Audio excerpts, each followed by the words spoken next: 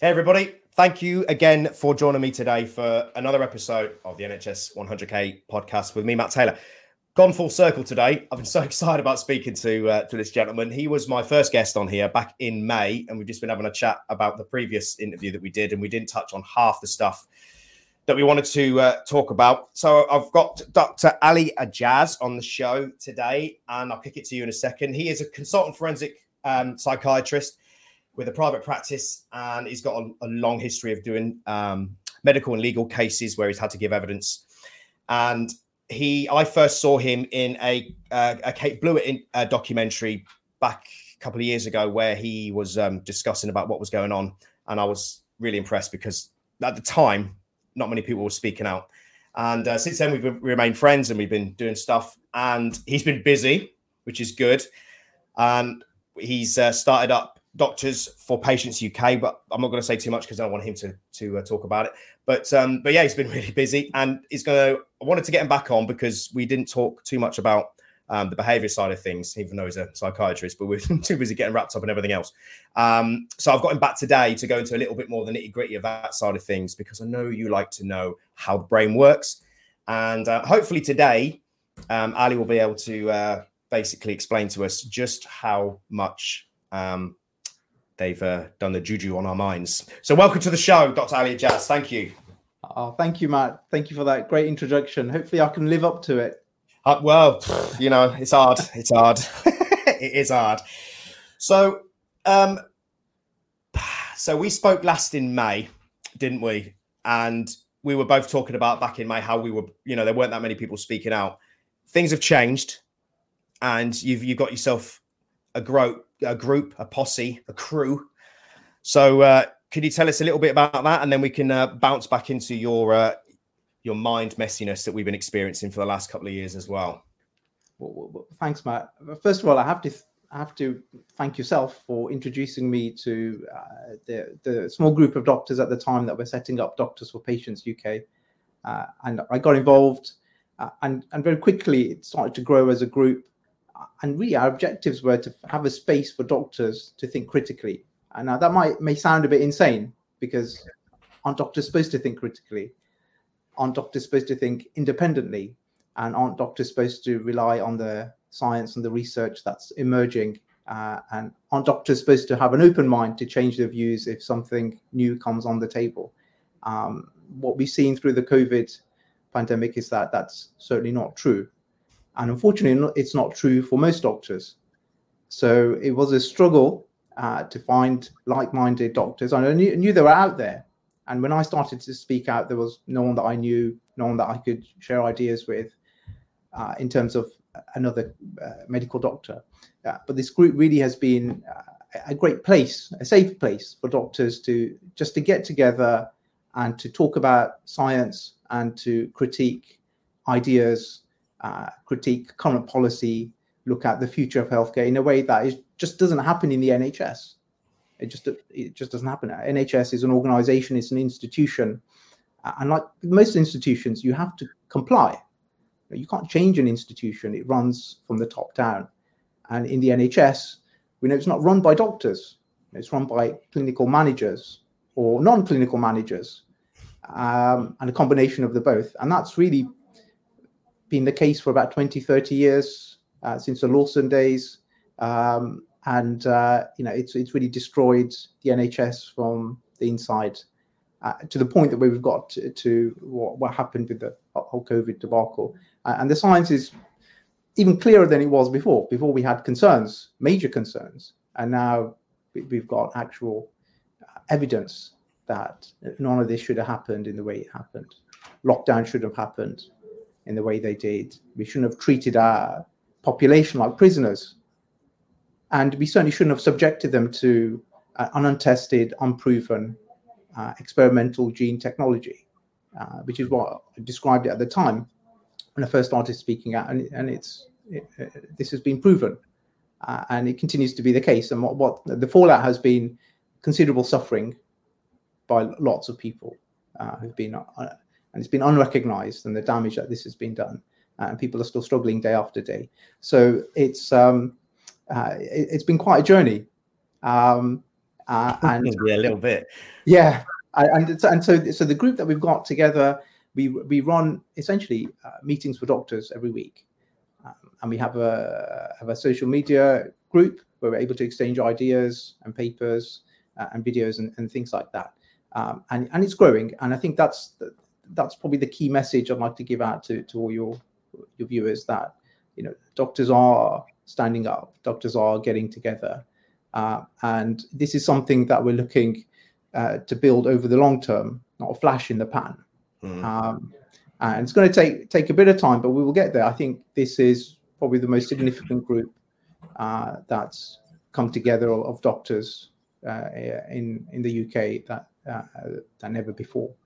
So the potential is massive. We just got to make sure things are done right. And we had a recent press release from December where we got a group of about 18 doctors speaking out from all specialties, from oncology to cardiology to general practice to psychiatry. And it was the first time where doctors felt comfortable enough to come together and to do a video and put it out in the public sphere, with the great potential for damage and harm. Some of the colleagues in that were still working in the NHS, so high risk stuff. They've got families, they've got financial commitments, but really brave doctors, and it caused a bit of a stir.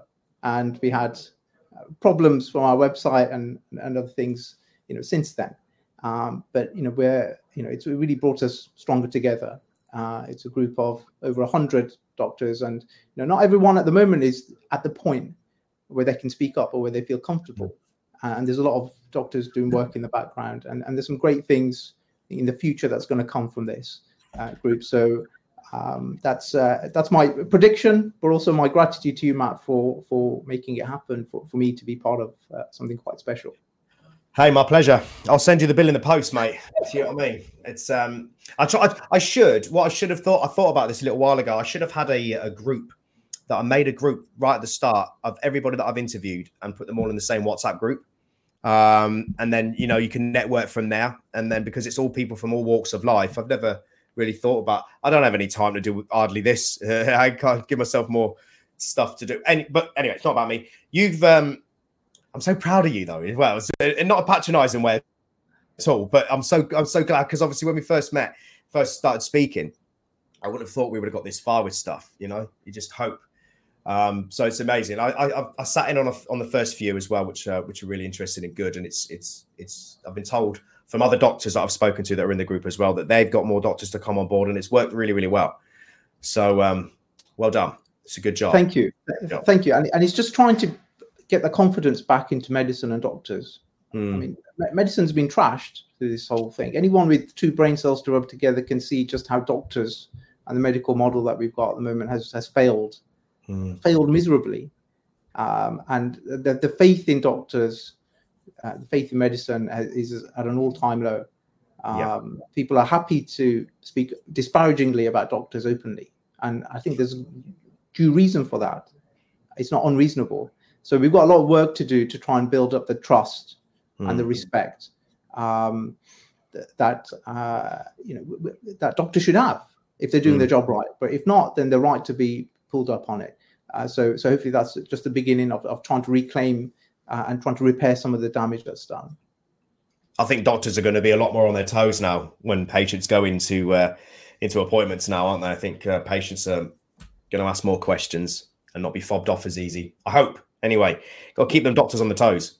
Well, if patients can navigate the AI that's coming in with trying to get appointments and the computer interfaces that are there, healthcare is changing. Doctors are more out of reach than they've ever been before, and it's pushing a lot of healthcare into the private sphere, which is attainable for some people, but not for a large group. So yeah, it's things are ever changing. Is it the document? I think, is it the 5-year plan, NHS document, or is it the 7-year plan? I can't remember which one it is, that reads literally like some dystopian horror novel. They want to make England after New Zealand, is it? They want to make England a no-smoking country, period, at some point within the next 5 years. They're going to do they're going to put in control measures to help you with your weight. Although, no, what was it? I think if you cannot follow a diet, basically, they'll take you somewhere where you could be given a calorie restricted diet, which reads very much like they're going to put you in a room somewhere and slide your food under the table. I'll try and find it sounds horrendous, but it's a document that came out, I think, back in 20. Do you know the document I'm talking about, or am I just chatting rubbish? No, I think I'm familiar with it. I've got the exact title of it though. I think it was plan. 7-year plan or 5-year plan. It's, if you read that in conjunction with another document that they did, they're combined with each other. It's horrendous. Anyway, sorry. Related to that, what we're seeing is that if people aren't thinking, and if people aren't standing up for themselves, then they're going to be pushed into a corner and pushed into a position that they become compromised, and that someone's benefiting from it, but it's not going to be the person. And I think we haven't really gone into the nitty gritty of the stuff so far for today when it comes to the mind and the psychology of what's happened. But I guess the overarching message is that if you stand up for yourself, then you've got a much better chance of having a better future and having positive change than if you give that responsibility to someone else. If you give the responsibility of raising your kids to someone else, if you give the responsibility of earning a living and living with dignity to someone else, then you kind of get what you ask for. Yeah, you can't moan at them if they're going to do a bad job of it, can you? Really, at the end of the day. No, and they will, because everyone lets you down in life. Everyone lets you down at some point.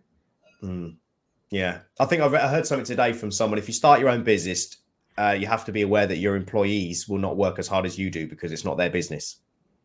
Absolutely. So if you know that, then you're not going to get angry at them if they're not prepared to do 15-hour days for nothing. So, okay. So you've been busy, so stop showing off. All right, you've been getting together your crew, which is good. I'm just teasing. So it's been good.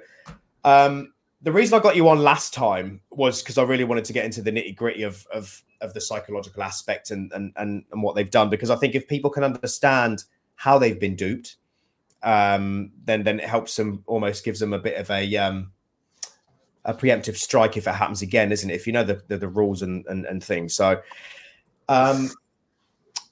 take us on a bit of a deep dive then, Dr. Ajaz, please, on how you think they've worked their mind magic on us, basically.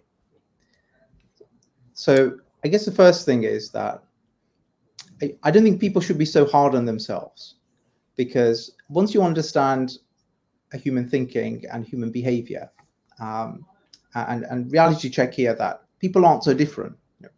People aren't really that special or that unique. We're all very similar. We're all a lot more similar than we are different or unique. That's the first point, especially in the way we think and we behave. So if you're aware of how the mind works, how people behave and how people think, it's pretty straightforward to be able to manipulate their behavior. And we see this every day, and it's been going on for decades when it comes to advertising, whether it's billboards, whether it's TV, whether it's radio. They're set up in a certain way because the advertisers, the psychologists involved in the advertisement industry, advise on what works best, what gets our attention, what goes in the subconscious. When we're driving in our cars on the speed limit, 30 miles an hour, and we pass a billboard, you don't have time to see it. It just flashes by. But so why is it positioned there? It's positioned there because your subconscious mind registers it, even though consciously, you don't know what was on it. Once you know how the mind works, it's easy to manipulate. And we have to say that the government, who orchestrated the response to COVID, who orchestrated the response to the vaccination program, which should never have, neither of those should ever have happened. They can't take all the credit. They had a special group called the Spy B group, and it was part of the COVID response network. And the Spy B group, I've got written down what it stands for. It's the Scientific Pandemic Insights Group, which is essentially a behavior control unit. Right. And it was their task to get the government to achieve their objectives. So whether it was to make lockdowns more palpable, whether it was to get vaccine uptake to whatever percentages they wanted, to remove this hesitancy, vaccine hesitancy. So the language used, the strategies were developed by these psychologists essentially, and they were very much part of the government group. And if you want to know more about it, there's a book written by Laura Dodsworth. I've got it here, A State of Fear. Yeah. And it's excellent. It goes into a lot more detail about that. But essentially, the government were employing behavioral psychologists to advise them on how best to manipulate the British public. And that's fact. So once we accept that, and once we accept behavior is easily manipulated, once you know how people think and how people behave, then really I think it was inevitable that most people would have gone along with it. Why should we think otherwise? There's always a minority that don't, for various reasons, but the majority go along with it. So I would say, if you feel a bit duped, if you feel a bit embarrassed, or if you feel too proud to admit that, then it's okay, because it was inevitable. There's nothing really most people could have done about it, and that's the first really important message. And I think once you're less harsh on yourself, then there's a chance to really try and learn from what's happened. We all make mistakes. We all make horrendous mistakes in our life. I'm sure you've done that, Matt. I've certainly done that.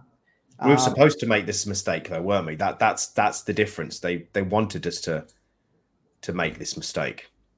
Absolutely, but it's what we do from that. A definition of stupidity, in my view, is not someone who makes one mistake, but someone who keeps making the same mistake over and over again and not learning from it. We only know we don't really know in life what the right thing to do is. I think that's beyond it. None of us can predict the future. But we can understand what the wrong thing was if we're able to reflect on our actions. So we never know what's right, but we can certainly learn what was wrong. I think we just have to be honest and be able to reflect. And it's okay to make mistakes. We all do it.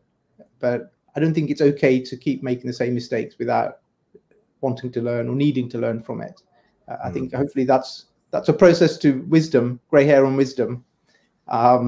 So it's fundamental to be able to reflect and to accept choices and the consequences of that.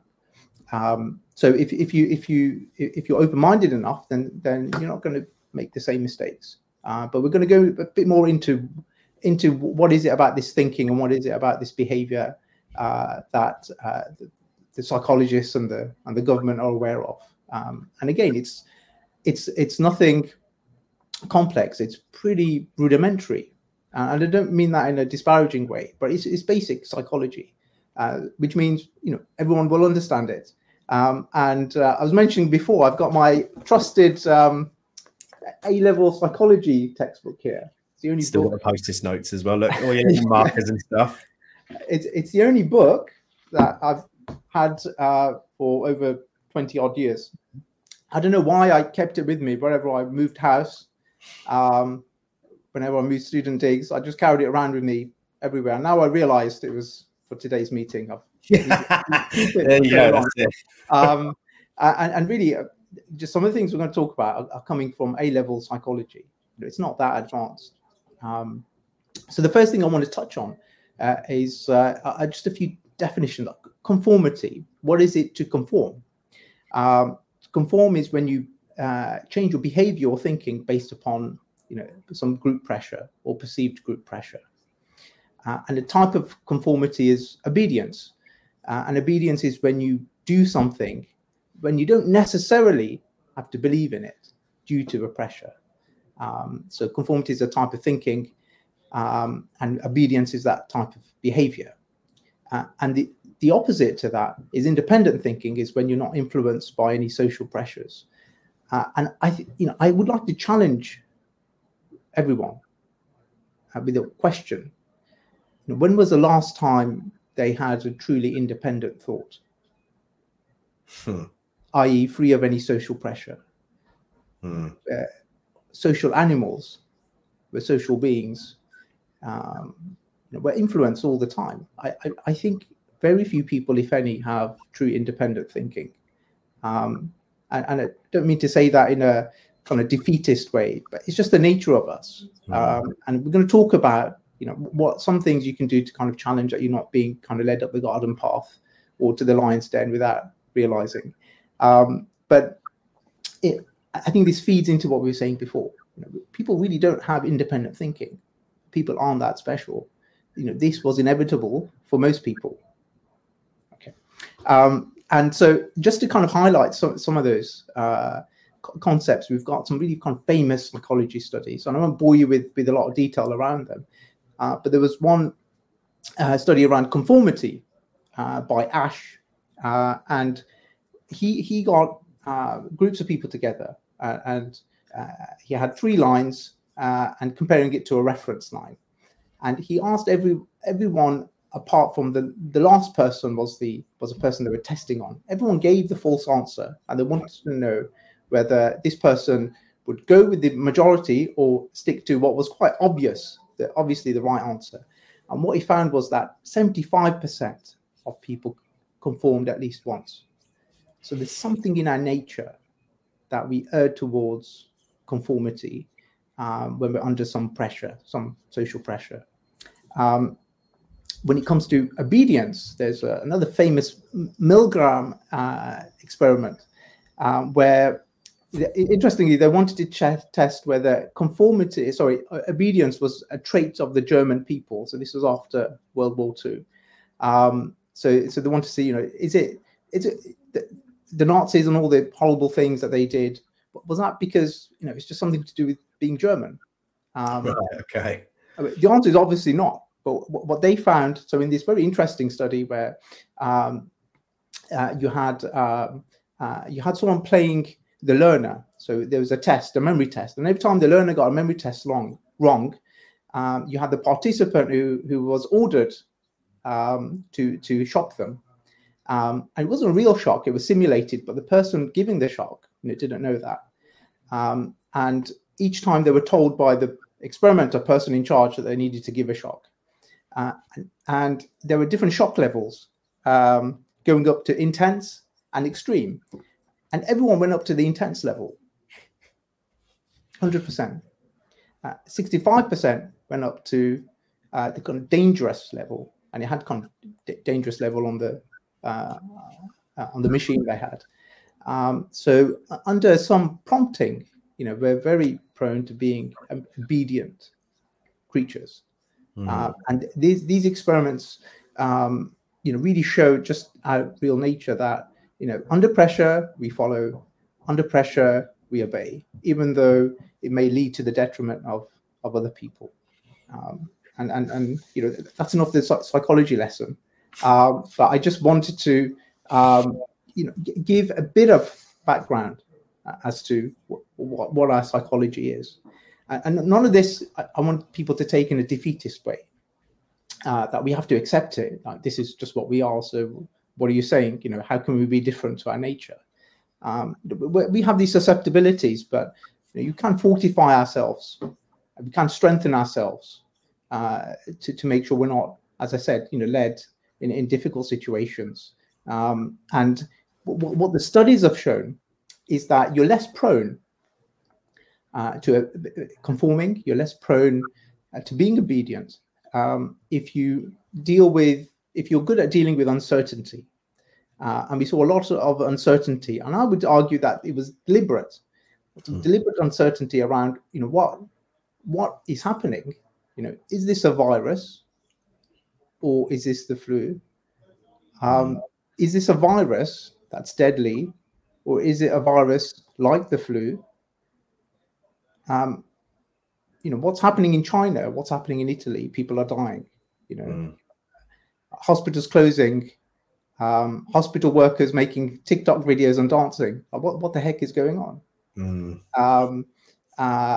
Emergency hospital opening at the Excel, but no one really being, admitted, and it's being waste. Like what is going on? Lots of confusion, and I'd argue a lot of that was deliberate, because the more uncertainty there is, the more anxiety that generates, and the more you're likely to conform and to be obedient. Another aspect is gradual changes. So if someone changes a goalpost ever so slightly, every now and again, you find yourself being easily led to somewhere where you felt was inconceivable. So we started off by being told, "Oh, this is no deadly than the flu. It's got nothing to worry about." That was the official line, at the very beginning. And then, oh no, we have to do lockdowns, but only for 2 weeks, just to save the NHS. And 2 weeks. That worked. Yeah. 2 weeks. And it wasn't to stop the spread. It wasn't to save people's lives. It was to save the NHS. But then 2 weeks turned to 4 weeks, turned to 2 months, turned to longer, turned to not one lockdown, but 2 lockdowns, and so on and so on. One jab to save the NHS or to end the lockdown, and then 2 jabs to save your job. 2 jabs so you can fly and be free. So it kind of changed to I think the most worrying state was, if your neighbor isn't obeying, you need to call the police. Yeah. So at the very beginning, when we were told, if this new virus, this is a new virus, it's as deadly as the flu, don't worry. If we would say at that point, we'd be going to dobbing your neighbor in, you'd be farcical. But if you just look at the gradual changes that happen, people, it's this kind of shaping that happens, this chunking of behaviors. And you get to a point where it's inconceivable. It's just like being in a warm pan. If you increase the temperature slightly, you're more able to tolerate it. But before you know it, you're at a really, really high temperature. That if you jumped in that temperature in the first place, you'd be jumping back out.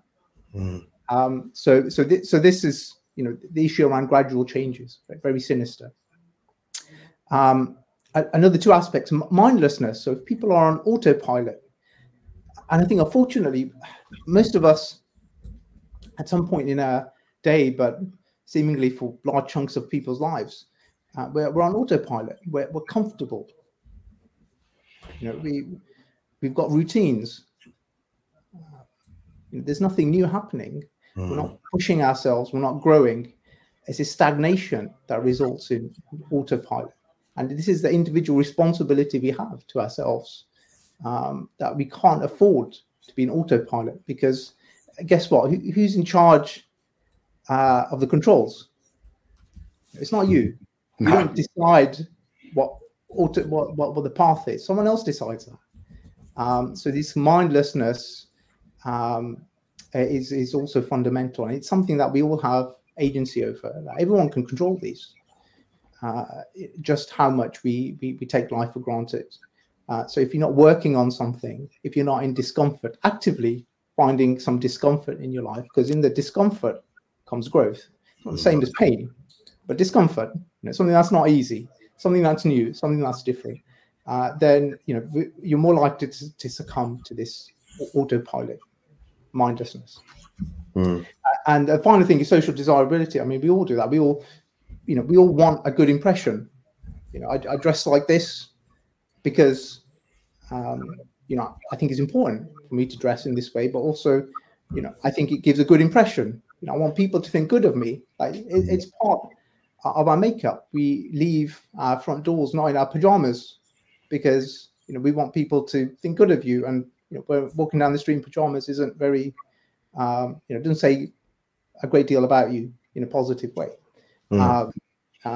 So it's when people take that to an extreme, though.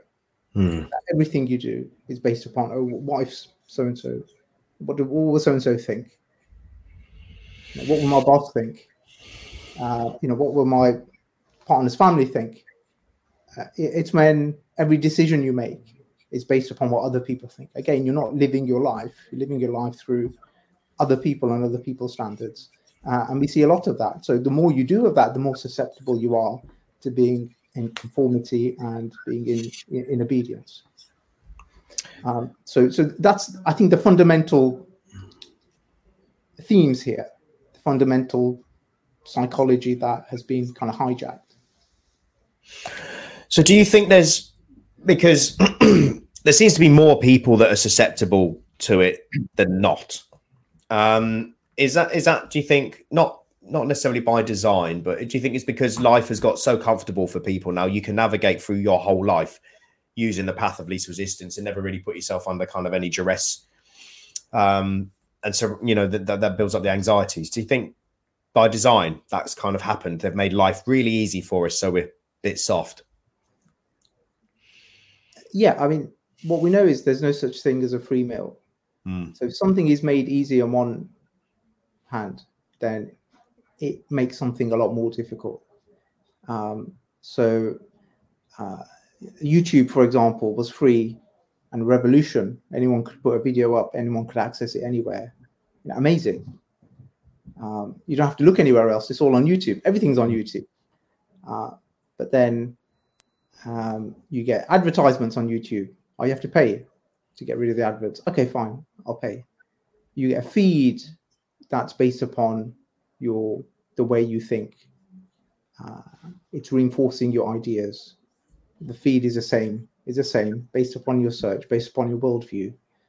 You start to think in a way that's limited, restrictive. And then you're fed things in the feed to get you to think certain things in certain ways. So from something that was free and novel and really amazing on one hand, has become something which controls the way you think and the way you behave in a way that you couldn't imagine. So there are lots of tools out there that work in this way. And I just caution around anything that's free, anything that makes our life easier, it's going to make something more difficult. So I think that's a big part of it. I think for sure, and we're all comfortable. But part of us, we want security, but people confuse that with ease. We want to be safe, secure, and safe, but we don't want we don't need things to be easy, because that's when you're more susceptible. So it's key, and we all live easier lives. Uber Eats, Deliveroo, like junk food to your door. It's just what's happening. People can't even walk to the local pizza shop or local McDonald's now. At least you were getting that bit of exercise. That doesn't even happen now. So things are making our life easy. I always see that as a red flag. But that being said, then that would the path of least resistance would have been to just conform, and then wouldn't it do what they said? And and when you look at it from, even like you said, from that basic behavioral aspect, by default, whether you're programmed to conform or not, you are probably susceptible, and we're going to take the jab based on whether you're a conformist or not. Yes, but there's a more fundamental aspect than that. We all overestimate who we are and what we stand for, and that's the other trap. And a big part of that is how we think, and I'll explain what I mean by that. Most people think that they base their decisions on some independent judgment. So you've got an event that happens, and most people think, well, I'm going to test the reality of that event, and I'm going to make my own hypothesis. I'm going to test it out, and then whichever hypothesis is proven, I'm going to come to my decision. It's a scientific method, like scientific, not COVID science. That's something a bit different. So we're talking about a pure scientific method, is where you observe something happening, you have your hypotheses, you test them out, and you come to a conclusion. Most people think like that, but the opposite is true. Most people think based upon a construct that they're given by some type of authority. And because because they're fed something and because they're living their life on autopilot mode, this mindlessness. What they tend to do is they take out all the noise around that, all the information that suggests that there's a different way of thinking about things, and they hold on even tighter to what they're being told, and they believe that the other part of this trap, the big part of this trap, is that they think they're thinking in the scientific mode, but they're actually being fed what to think. So most people are told what to think, but most people don't know how to think. And that, I think, originates from childhood. So in many ways, this is what our parents do for us. When you're a child, your parents think for you. They tell you what they think, and you pick that up. And that's fine as a child. But the problem we have is we've got grown adults thinking like children. And that's a big problem. In my line of work, when we've got grown adults behaving like children, they're diagnosed with a personality disorder. But we've got millions of grown adults thinking like children, not necessarily behaving, but thinking. And this is perpetuated in our education system. No one tells you how to think. At school, it's like another authority. So you go from your parents to the school and the teacher, and you've got that authority. You go to the university, you've got that authority. And then you go to your job and your boss, you've got that authority. Then you've got the overarching authority, which is the government. And you're constantly told what to think, but you're not taught how to think. And this is incumbent upon all of us. I think, there's a famous quote from Winston Churchill.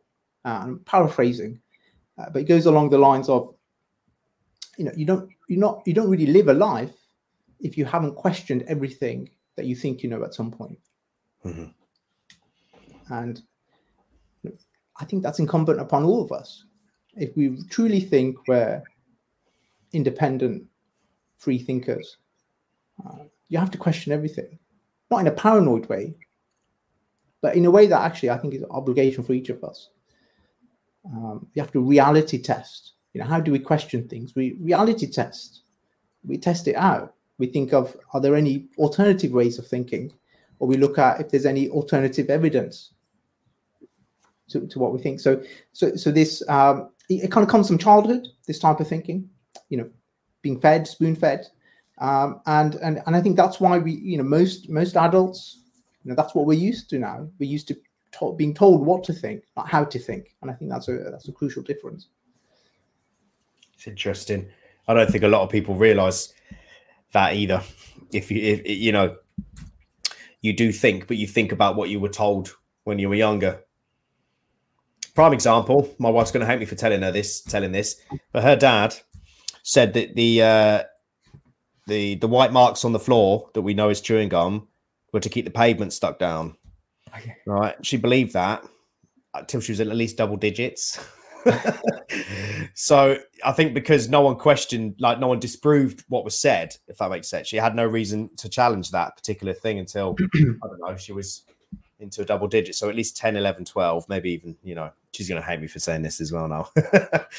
But I think the point I'm trying to get at is if something as basic as that, as you were told that as a kid and no one questioned or challenged it ever since, you go through life believing it until someone comes along and tells you that's not true. Well, that's absolutely right. And furthermore, what we've got our government, our politicians behaving more and more like our parents.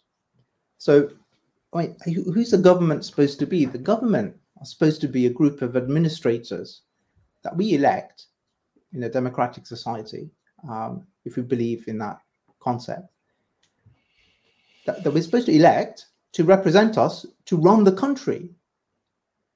They just make sure the infrastructure is there. They need to make sure the money is distributed in our healthcare. They need to make sure everything runs smoothly. Contingency planning when the weather's bad, flood defense, military defense, and all those things. But they're not supposed to infringe on our day-to-day rights, way of thinking, way of life, our autonomy, the way we raise our kids. the way we earn a living. And, this has been a kind of insidious growth, an insidious tumor, over many decades. That on one hand, the government says, oh, we're here for you, we're looking out for you.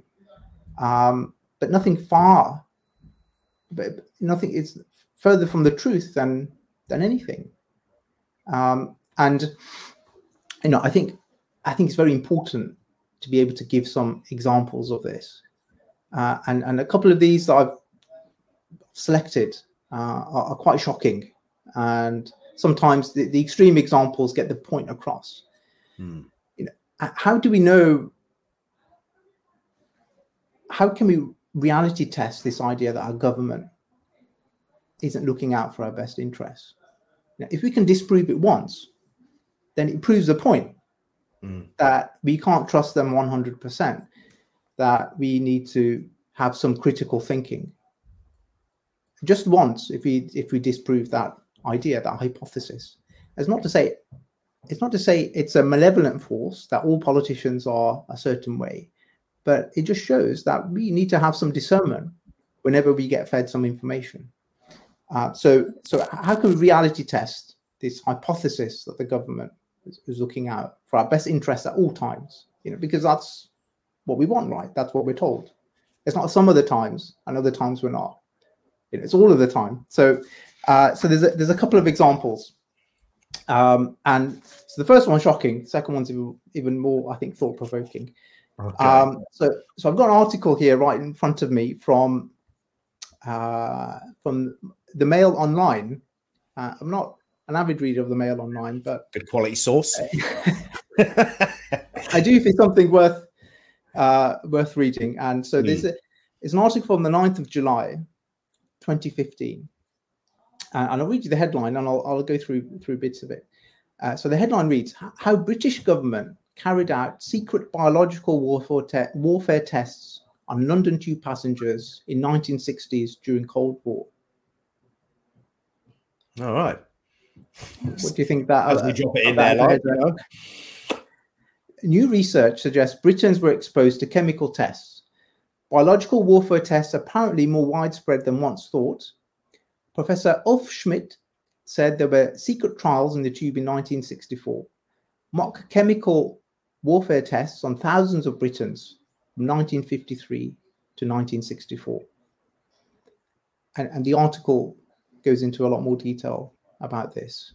The over 700 operations, over 4,000 kilograms of chemical zinc and cadmium that was dispersed in certain areas of the UK, chemical exposure during underground testing, unknown to people. Other people have been told they were being tested on when it comes to common cold, but they were being exposed to toxic chemicals deliberately. All from who? All from the UK government 20 or so years before I was born. Not that long ago. No. Why? Why were they doing it? It's a very good question. It's a question that, who can have the answer for unless you've got a whistleblower. But what it does help to do is to challenge this idea that the government look out for its population at all times, forever. And, this is horrendous. But this fact is not disputed. This is not a conspiracy theory. We're not going on some conspiracy theory online.net. It's the Mail, and it's it's about 8 years old. It's still there. It's not been retracted. This is fact. And you could argue that it was a different government back then. But it's the idea of government. I mean, did people back then think it was okay? Did people back then think that their government was capable of this? No. So why should we be so comfortable in thinking that our government, is any different? And if we think about governments, in essence, they should be, and they are on one level, glorified administrators. They're all kind of pomp and posture, but they're administrators. As other people pulling the strings. It's just how it works. There's a layer above governments. They're just there for our amusement, because most of them are caricatures of real human beings. That's my polite way of saying cracks. Yeah. It's difficult because back in the day, in the 1800s, all that, there would have just been a lynch mob, wouldn't there? That would have dragged them out of Parliament, put them in the gallows, maybe hung them if they weren't doing their jobs properly. We seem to have lost. We've lost our mojo. We've lost our fight. And even nowadays, you speak to people and they say, "Well, every generation, has to go through it." It doesn't make it okay that every time we have the Tories in, we have austerity, and every time we have Labour in, they get us into horrendous amounts of debt, and the cycle perpetuates for all time. Doesn't mean it's okay. We just need to snap people out of the spell. But anyway, sorry, continue. Sorry.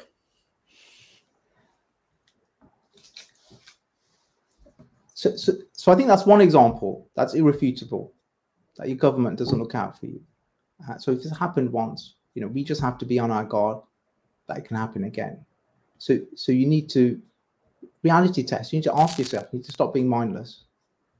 And that's one way of making sure we don't get in this mess again. Whether you're a doctor, whether you're a nurse, whether you're a paramedic, whether you're a member of the general public, it doesn't matter. There's enough here. I mean, I'm not even talking about the jabs and the evidence that's come up. We're talking about something that's well established, long before this. So I think it's safe to say that our government doesn't act in the best interests of its people at all times. Bit of an understatement, that. Yeah. And the other thing related to that is this narrative. So we get official narratives from our government.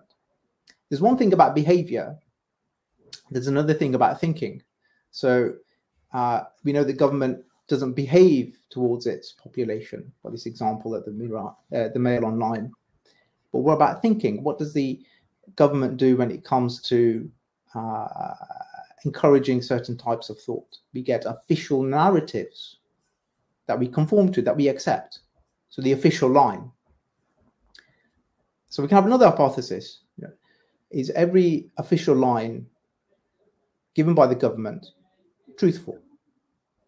I.e., should we take it without questioning? Or is there room for some critique, some constructive criticism? Now, the government will tell you there's no need to think. We've got this covered.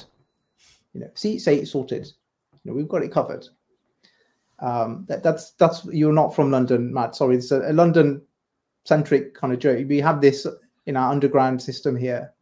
If you see something, you say it, and we'll sort it. It just goes on and on and on. It's keeping people in a state of fear that something is imminent, something's going to happen. Be on your guard. So the government are saying we've got it covered. No need to think here. Just look elsewhere. Just believe what we're saying. I would argue that we need to give some discernment around this. And the second example I'm going to use is related to the 7/7 bombings. So one of the biggest terror attacks that's taken place in the UK in a long time. And it's not a thing to joke about. But it is an area of interest of mine, of clinical interest. I'm currently doing a research degree in extremism, radical behavior, but also personal interest as well. Because ever since 9/11, I've been the demographic, Asian guy with a beard. My beard used to be bigger than this back in the day. That was synonymous with terrorism. Muslim equals terrorist. Accept it. Just like we say we accept now that Russian equals scum. That's what we're being told. It's fine to be racist. When we're telling you who the boogeyman is. So there's a couple of reasons why I'm interested in the second example. Now, if I was to tell you that on 7/7/2005, there was a particular character that is perhaps more important than the alleged bombers. His name is Peter Power, and he was a security consultant for the UK government. He'd been involved a year before 7/7/2005 in a panorama program that simulated a terrorist attack that had 3 underground bombs and 1 overground bomb, and he was part of that program. Kind of sounds familiar to pre-COVID simulation. That, there's something that got aired, something that paved the way, but that's the least disturbing part of what I'm going to say. What's even more disturbing is that there was a mock simulation that was scheduled to have 3 underground bombs, 1 overground bomb at the same time, in the same place, on the same day, morning of the 7/7 attacks. A mock simulation that became a live simulation. Hold on a minute. Sorry, hold on. So they did a mock simulation that took place on the actual date that the 7/7 bombings happened. Yes. So this was scheduled, 3 bombs on the same stations, and 1 bomb on a bus, simulated, and they went from simulation to real time. And this Peter Power character, came on, believe it or not, BBC News, ITV News on the same day, and admitted this. And you can YouTube Peter Power 7/7 ITV News. It's still there. The clip is still there. Maybe I'll give you a link to that, and you can put it in the notes, perhaps, of this podcast. But it's there. And so, hold on. I want to make sure I'm not getting this confused. So, on the day that they were doing the exercise, the actual bombings happened. Bombings happened in the same place and at the same time that the simulation took place. Right. Okay. Right. Okay. Right. I'm with you now. Okay. So two coincidences. Well, 3, 4. 4. Yeah. But, yeah. I would argue, what are the chances of terrorists attacking at the same time, at the same place, in the same way that a simulated terror attack had been coordinated with the permission of the UK government? I mean, what are the chances of that? You're going into conspiracy theory territory now. Yeah, I mean, it's uncomfortable. Yeah, it's very, very uncomfortable, but this is a fact, and we've got evidence of Peter Power being interviewed on ITV News. It's still available. I'm surprised, but it's still there. And he's like grinning. He's like, yeah, we would go simulation and then into real time action. It's uncomfortable. And I don't know, I don't have anything else to say from that. It caused a lot of havoc. A lot of people died. Because there was supposed to be a bomb that went off on the underground, but didn't it go off or malfunction? I can't, because the one went off on the bus. Yeah. And then there was another one there was a gentleman that was supposed to go off in the underground, but I can't remember whether he bottled it or it malfunctioned or something happened. But I can't remember. Crikey, it was ages ago. But that's because I remember being in London. I had a friend that was working in the ambulance service at the time, and he'd just come off nights. And I think, one malfunctioned. I think one was on the bus, and then I'm sure there was supposed to be one that was supposed to go off in the underground. And if that had happened, so then that would have been on the bus and in the underground, which is exactly what they simulated as well. So there would have been even more. Yeah, I mean, there was at least one that went off in the underground, and people died. But what are the chances? It's I don't know what the statistical number for highly mega unlikely. I don't believe in coincidences. So when we've got factual information like this, it does, we have to question the official narrative. And it's not saying that people didn't die and bad stuff didn't happen and there were bad guys involved, but we have to question what the government are telling us about this. It's difficult. It's hard. But I'm using an extreme example here because I think anyone who's listening to this is on the fence. I don't want to give them any room to wriggle on that fence. And I've never spoken about this before, but it just feels as though it's the right time because what happened with COVID, how we're played, it's not the first time it's happened, and it's not going to be the last time. We could argue that throughout our lives, there have been aspects of behavior, control, manipulation by our governments, in different ways. And we can use different examples. This is something that we're all familiar with. We've all accepted to some degree in our lives that we've been affected. So COVID was inevitable. The impact, the influence was inevitable because we've been softened up for this. And then we had the technology to make sure we were isolated, but still connected, because it would have been uproar. It would have been uproar, but it's another way to kind of get that message through that you need to behave. Without technology, none of this would have happened. So it kind of came together in this way because it could. So I think when you accept uncomfortable truths, I think you're more inclined to question next time. And we came together from the COVID and the jabs, but this is bigger than that. It's deeper than that. And you've had lots of people on your show. Amazing job, really, Thank you. To give you evidence and expertise questioning the COVID. And that's why I've not really spent too much time on that today, because there's far better people than me. But when it comes to mind and mind control and behavior, and how things really work, this is one layer of that, and it's an honor just to be able to talk about that. And it's not my intention to offend anyone by the examples I use, but we can't hide from the truth. No. And it segues nicely into a question I've got here.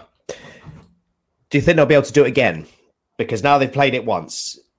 Fool me once, fool me twice and all that kind of stuff, So I do think there'll be a few people that will still succumb to it, which brings me to another point I'll speak about shortly. But they've kind of played their hand now, do you think? Or do you think they'll wait another 10, 15 years until we've forgotten about it? Well, one thing's for sure, things happen in cycles. So in many ways, you could think of it, well, what happened wasn't really targeted at us, because in 20, 30 years we'll be gone. It's really what this is making acceptable for our children and the younger generation. And when we're old and crusty, or 6 feet underground, no one will remember. So there's, I think there's that part of things. What is this normalizing for our children? And what will come won't be the same thing. Things evolve, and sometimes it's what's inconceivable, because this would have been inconceivable for us 3 years ago. Yeah. So it's probably something we can't think of. No, you're right. You are right. You are right. Because I think if you'd have said to anybody, we're in this situation now, when you just mentioned at the beginning, with the lockdowns and the way when you line it all up like that and think, oh, do you know what, they did do that. They really did do that to us, and you got to look back and go, we can't. Brain wants to forget about the horrible times really quickly, but you need someone like yourself to remind you, no, they were naughty. And just on that, you reminded me, Matt, that we've got some people in, say, like truth movements and things like that, talking about mass formations and psychosis, mass formation psychosis. I don't like that term. I think it's fundamentally flawed. People aren't in psychotic, hypnotic trances. We talk about spells, and it's slightly different. If someone's under a spell, we're more talking about psychology and how that's been manipulated. If we use things like terms like mass formation psychosis, really what you're doing is using a derogatory term to counter something like an anti-vax, because that's another derogatory term. Anyone who speaks out as an anti-vaxxer, anyone who advocates for the jabs is someone who falls for this in this way. Someone who's under a mass formation psychosis. I mean, it's scientifically flawed. Fundamentally, it just doesn't make sense. I like to look at things by way of a formulation, a way of understanding, rather than a term or a soundbite. So that's always a bit of a bugbear I wanted to get out somehow. Thanks for the opportunity. No, it's fine. I think you're right though in what you're saying, because it goes back to another point I wanted to make from earlier on when you were saying, we have to move on from these. And I've been banging on about this in the last few podcasts as well. We need to admit that there's a problem, or at least acknowledge that there was a problem in the first place, for us to then recover from it, to then, for it to not happen again. And we're not, some of us are admitting it and we're getting there, but not enough of us admit, but through fear of feeling like they're wrong. It's if you know what I mean. And it's like, look, get over yourself. All right. You could have 7 jabs. You can have no jabs. It doesn't matter. I don't care.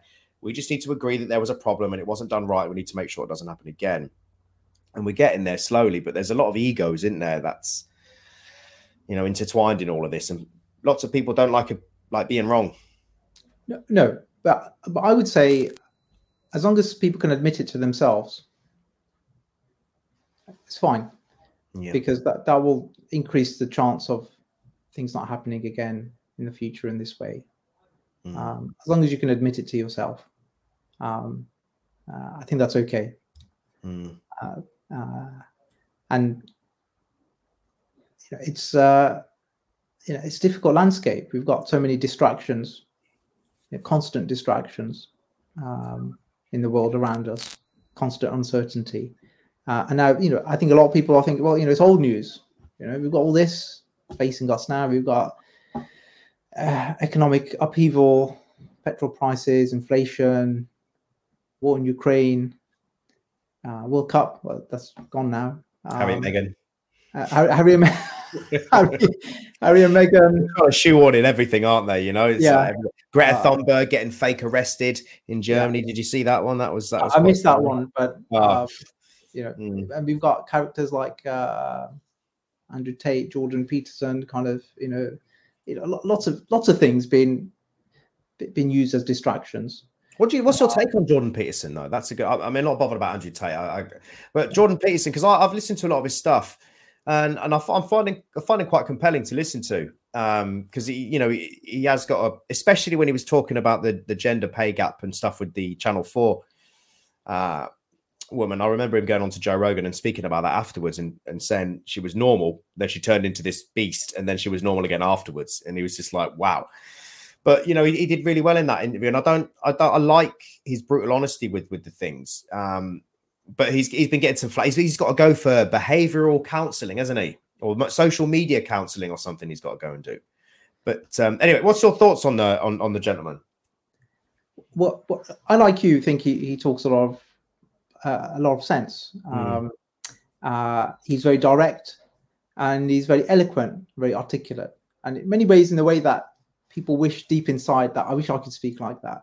And I think like that when I hear him talk. So there's a charm and charisma around his direct abruptness that's very compelling and refreshing as well, because we get usually what we're used to seeing are people who are just reading a script and not stimulating thought. And when you get someone who does that, and someone who stands up for what they believe in, it kind of stands out, and it's appealing, and it's appealing in a fantasy way. We all have fantasies, we all have dreams and desires, and in a way that we all wish that we could stand up for something we believed in that way. So it's very compelling. He's very compelling, and he talks a lot of sense. And like everyone, just because you like someone or you like a speech they gave doesn't mean you have to agree with everything they've ever said.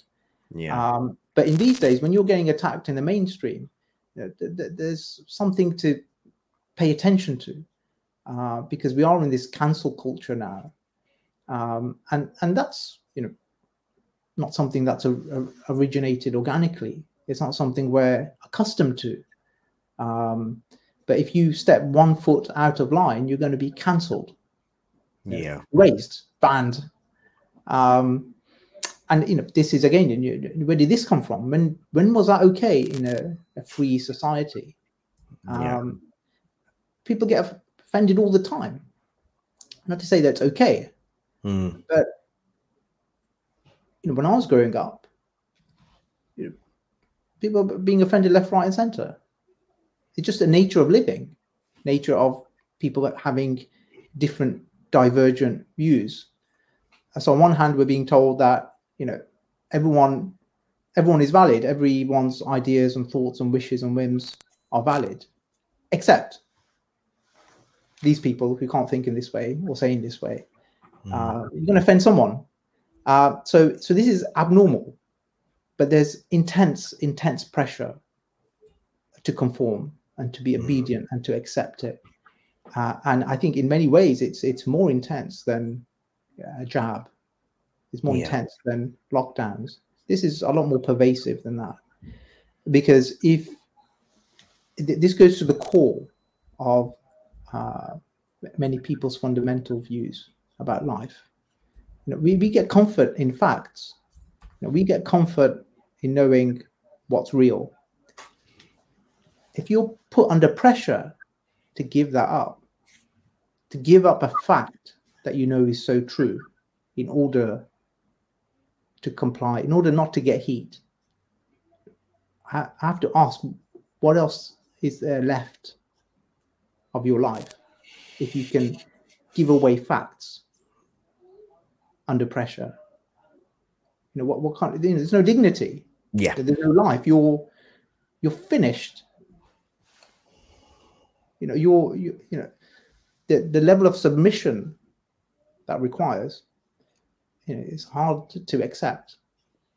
Do you think that's maybe why people are having a harder time, accepting that the jabs can cause problems and that evidence has come out because of that exact reason? I think in part. I mean, I think people are a lot more selfish in some way. I think you are either for it or against it. If you were for it, you would have advocated it. So other people are likely to have taken it on your advice, or you've encouraged someone. I think that's difficult to accept, to say, well, okay, it was wrong, and I gave someone the wrong information and put them potentially at risk. I think that's more of a self-preservation mechanism. And it's slightly different to behavior control and manipulation that's happening with the cancel culture threats. It's a type of extreme liberalism.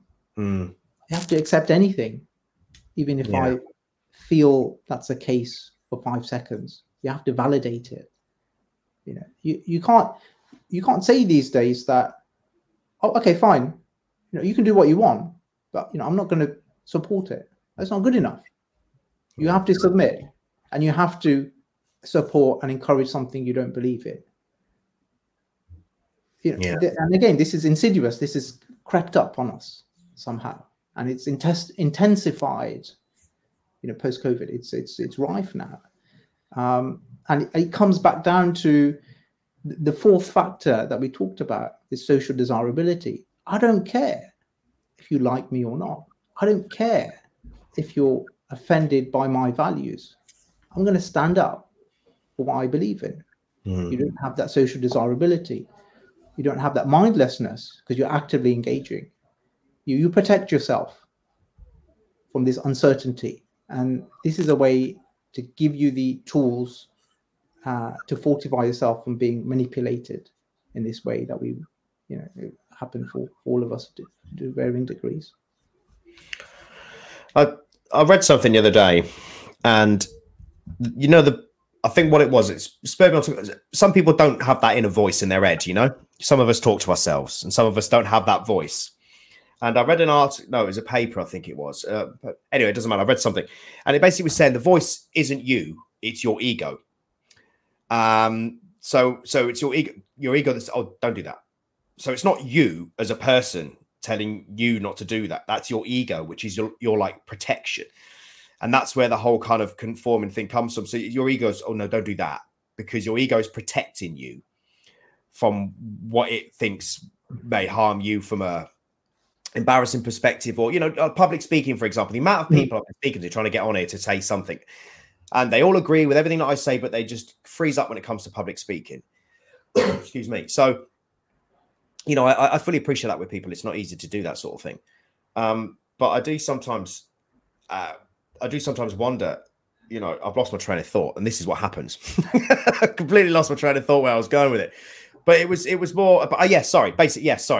See, this is what happens. So much stuff in your head. Anyway, so they were saying that your ego tells you these things. It's not your voice telling you not to do this. It's your ego protecting you to keep you in the cocoon that your ego's kept you in for your whole entire life.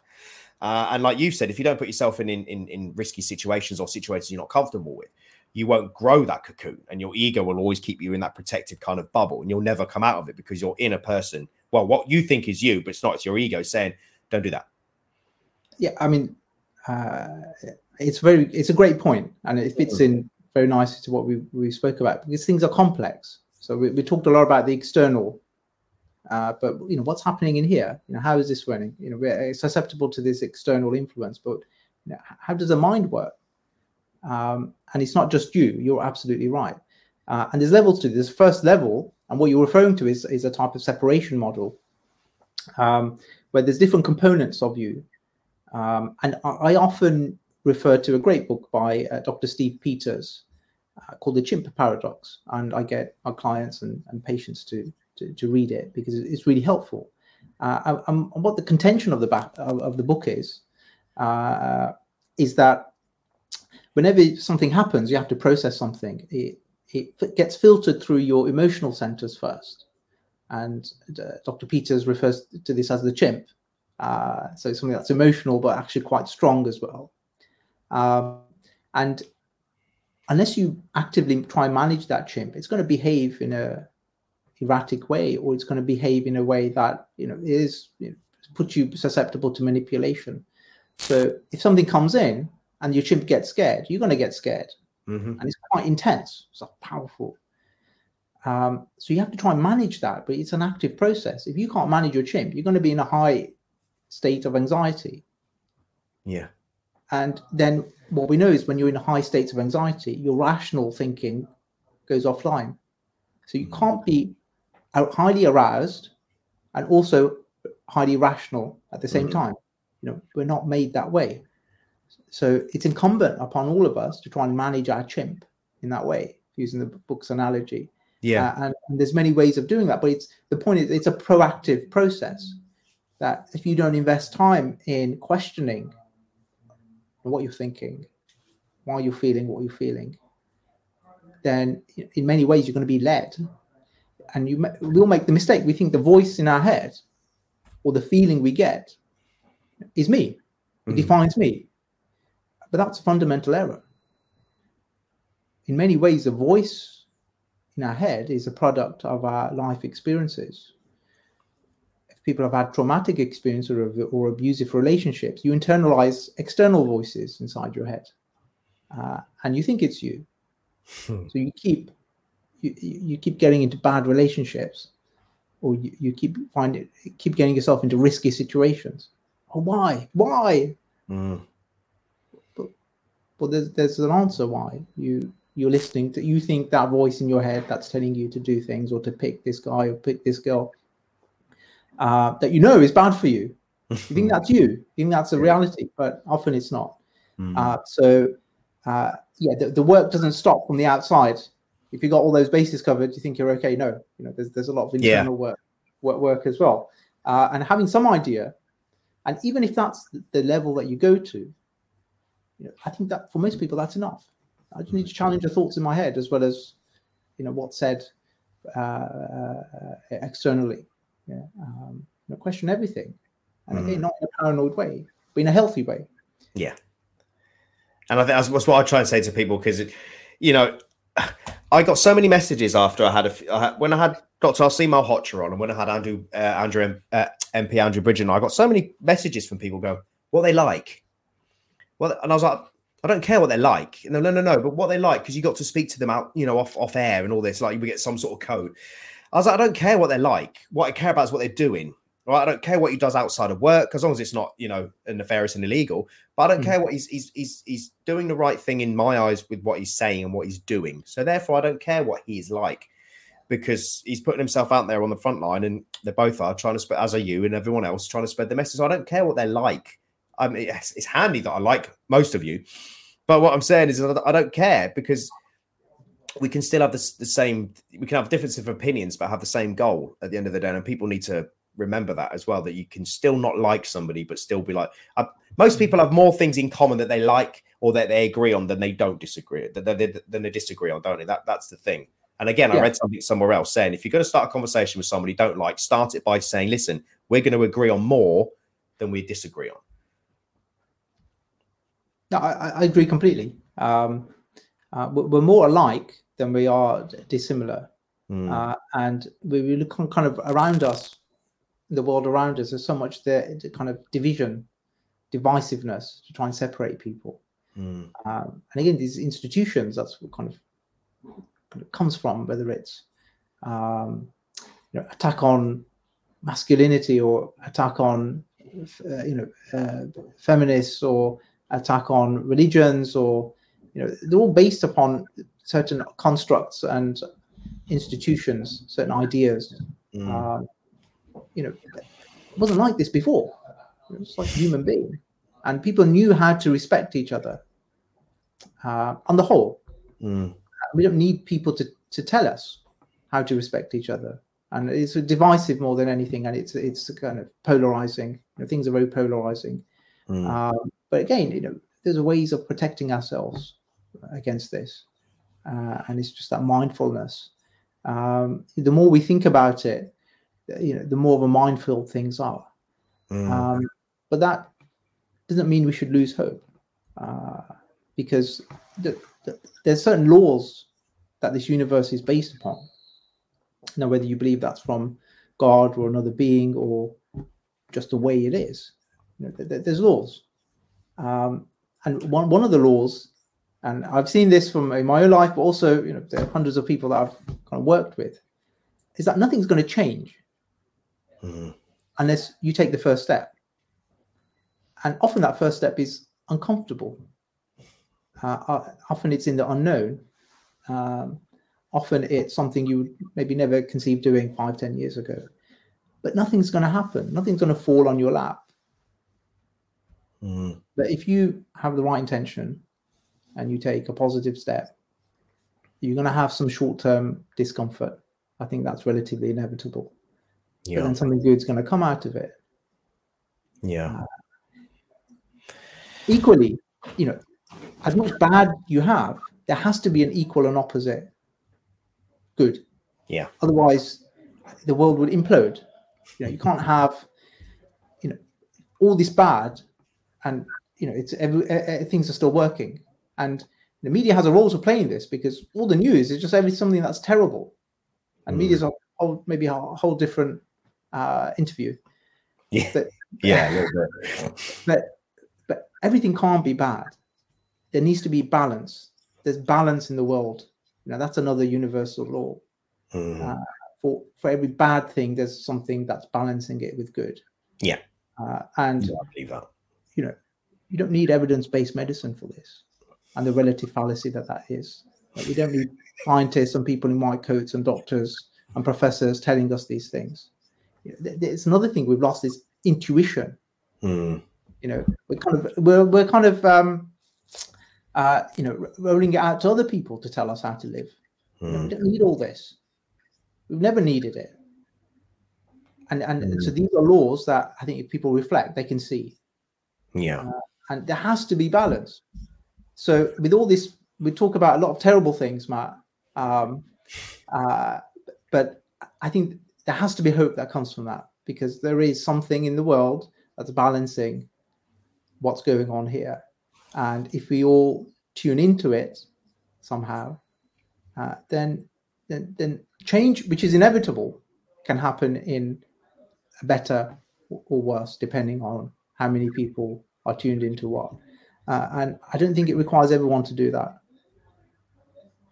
Just enough. Just enough. Yeah. And that's about life. It's what I tell my clients, tell my patients. It's about being good enough. Yeah. This idea of perfection is a fallacy. It's a waste of time. It's about being good enough. So what is good enough?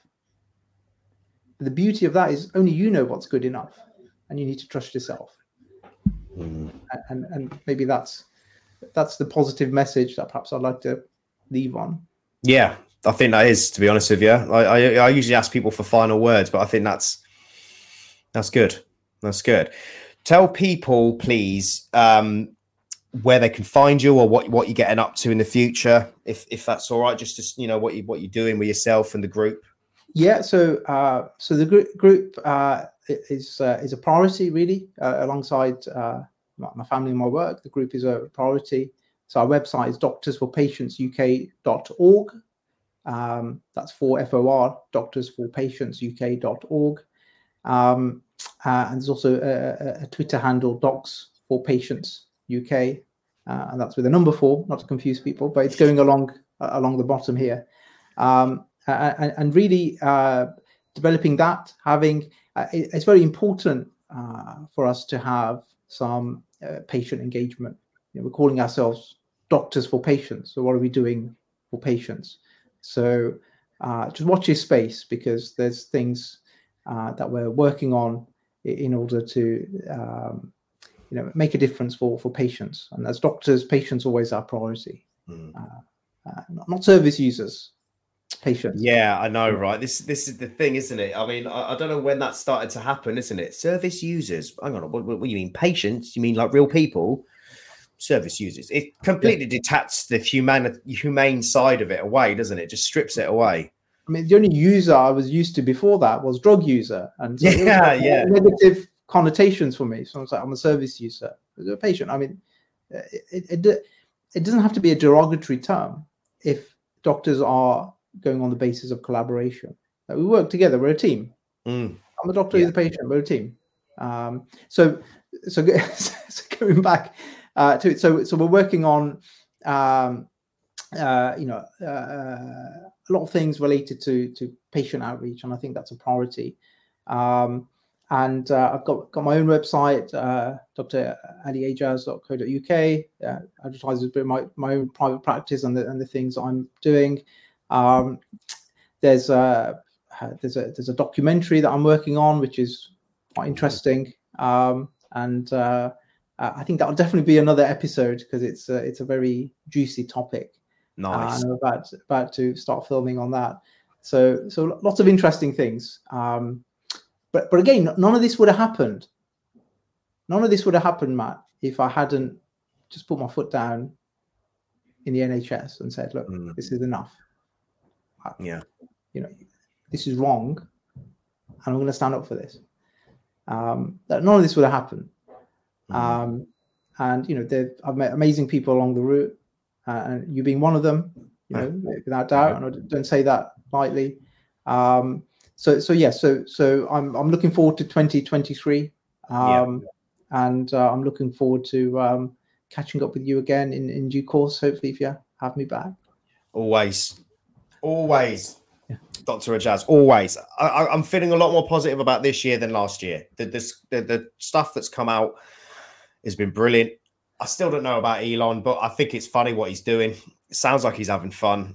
It's been interesting, the stuff that's been coming out, because for us that have been kind of like ear to the ground, it's just cemented the stuff we've already been kind of trying to say, really. So it seems a bit of a climax, doesn't it? A little bit, but you're provoking me here, Matt. I'm struggling to keep my mouth closed. But I don't know how supposedly the cleverest man on the planet would take one of these jabs. It doesn't fit with me. And that's all I have to say. That's all I have to say. The cleverest dude. He's had two. He's had two. Yeah. He's had two, but he tweeted recently saying that the first one was no problems. He said, but the second one nearly killed him. He said he felt like death. So, I think by definition, you can't be the cleverest dude on the planet. Oh, I don't think he's the smartest man on the planet at all. No way. No way. He's just smart, but there's a difference between, because he works hard and a lot, and he didn't make Tesla. Tesla was kind of what he bought it. So he's a smart guy. Don't get me wrong. I'm not saying he's not. With everything and all that kind of stuff. But I watched an interview again with somebody saying that everything he does is through the prism of getting to Mars. So everything he does is designed in his eyes is to try and get him closer to getting to Mars. So if we all bear that in mind, if all this disclosure or him buying Twitter means that he can, announce that there's actually aliens, which means he can use the technology that he's had stashed for years because he can't use it because there's been no disclosure, and then he can finally fly a rocket moon to Mars, that will make sense as to why he's bought Twitter. Maybe. But he's having fun, isn't he? Go enjoy the ride. Yeah, well, I think that's what we need to do at the minute. Yeah. Have some popcorn. We need some light relief. And, we do. Elon is, I think, nothing more than that. But that's my personal opinion. Hey, so it's all right just to have a little bit of an opinion, because I said it doesn't mean I'd necessarily wholeheartedly believe it, but it's just floating around there. And again, his actions are in favor of what we're trying to achieve. So that, in my eyes at the moment, he's doing all right. But, we'll have to see. I wouldn't leave my baby with him. Put it that way. Okay, Dr. Ali Ajaz, thank you again for joining me. Stick around, all right? And we'll have a little chin wag. Thanks, everybody, for joining me today. And thank you for all your support. And I'll see you again on the flip side. Much love, much respect. Take care, everybody.